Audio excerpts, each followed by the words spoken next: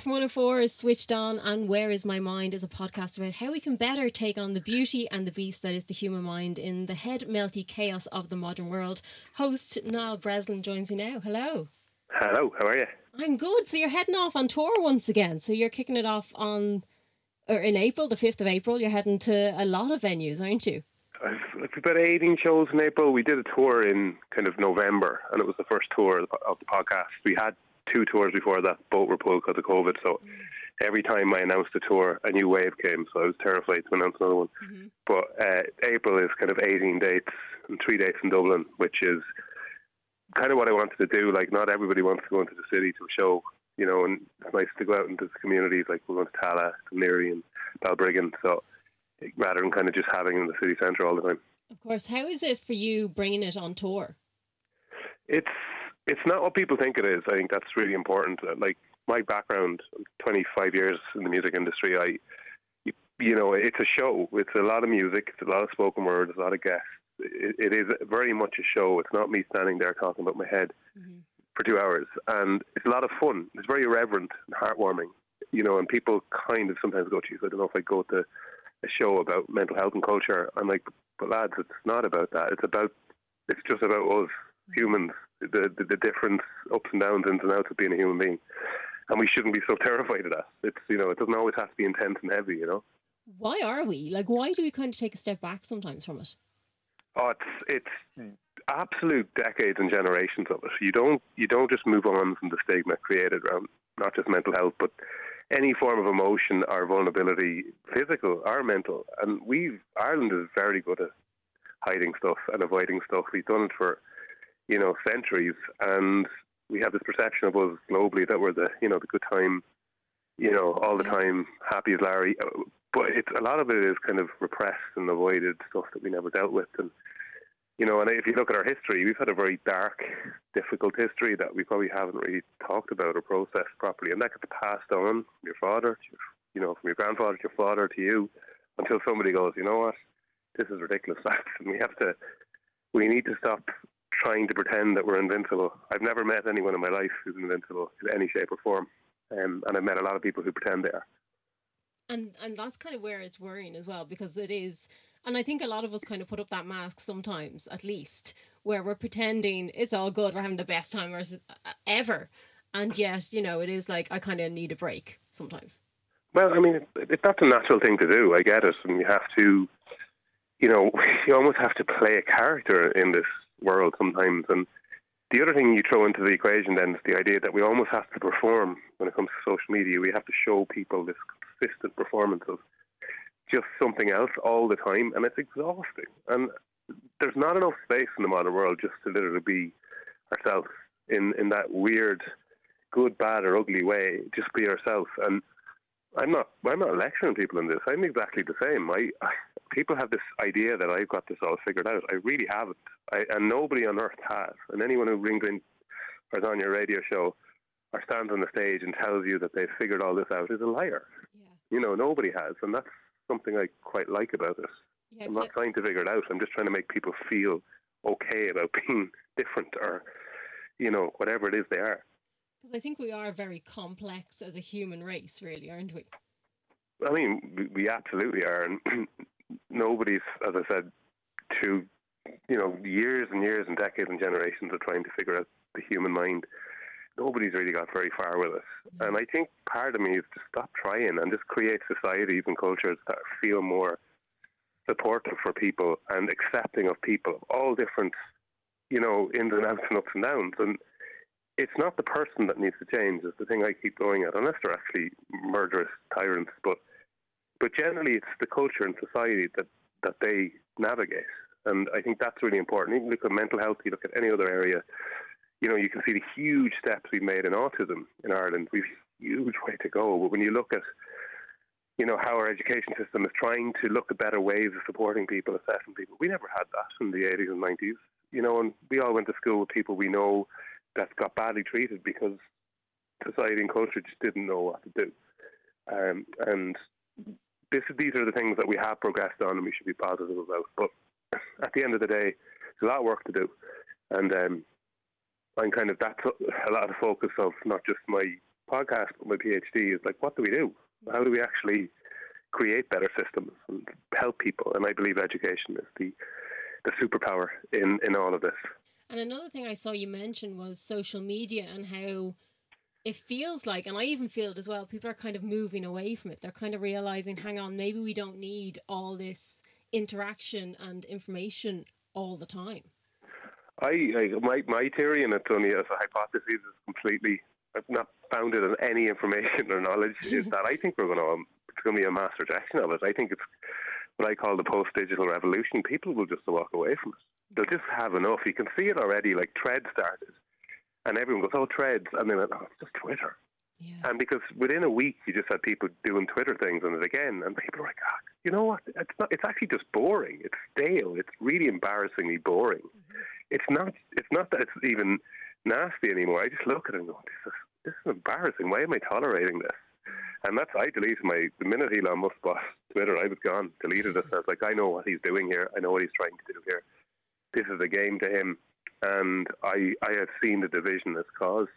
I have seen the hurt it's caused people. I'm like, I can't do anything about what he's doing, but I cannot be part of it. And as I said, so what social media does, it taps in, the currency of social media is division. It needs us divided. It needs us angry.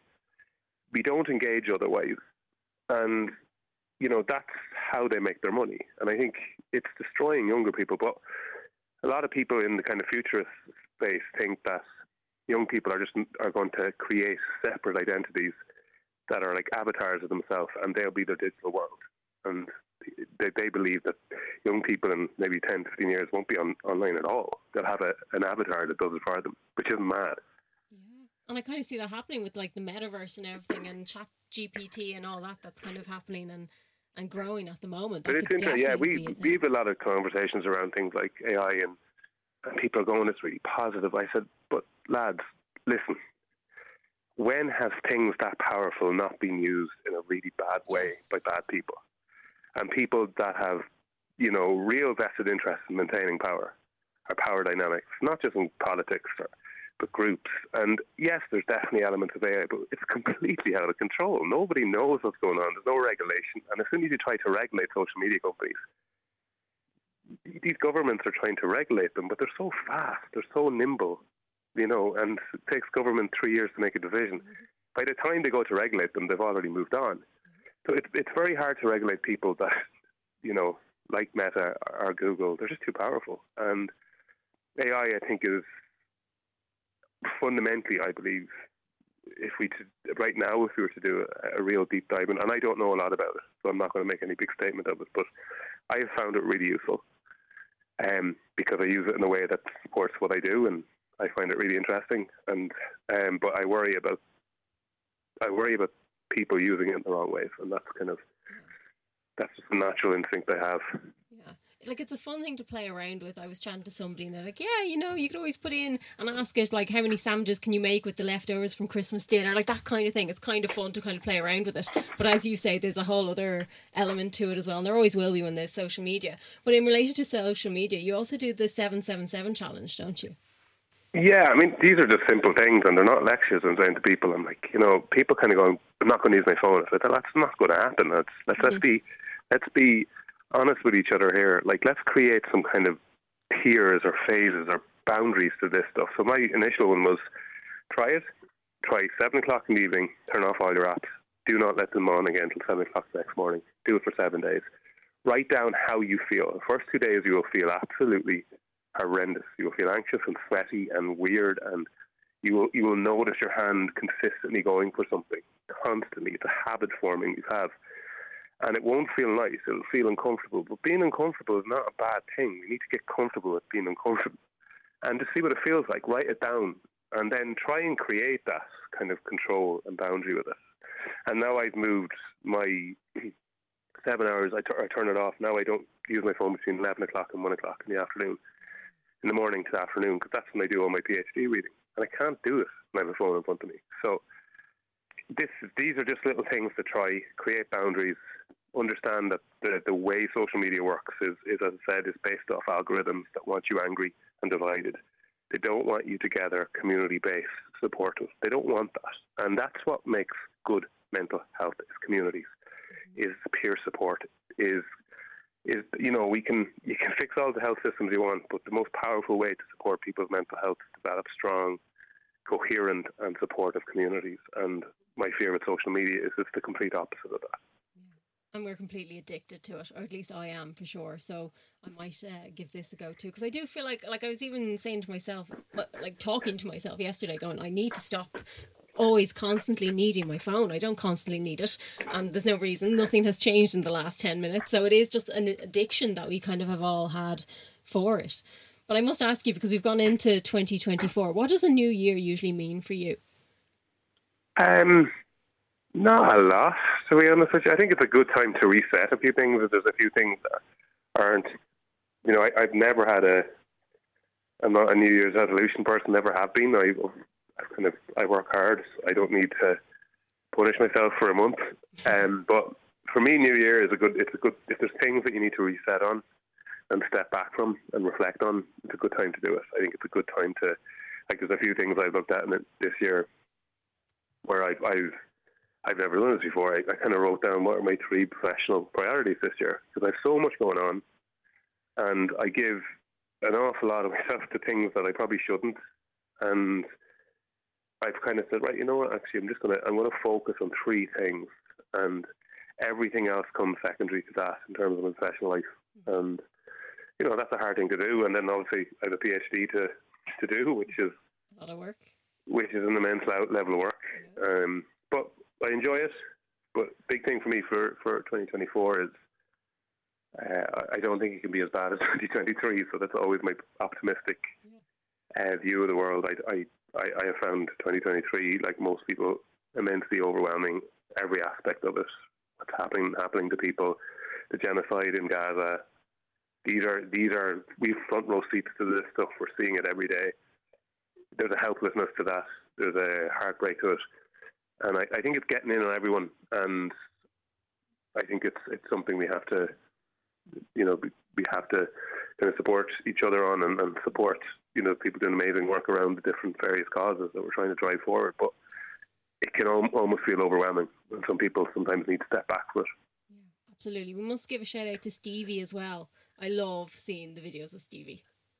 Yeah, well, you wouldn't be shouting for her now if you saw what she's done to my couch, but my couch that I love dearly is now nothing but a half-eaten slipper. That's what it looks like.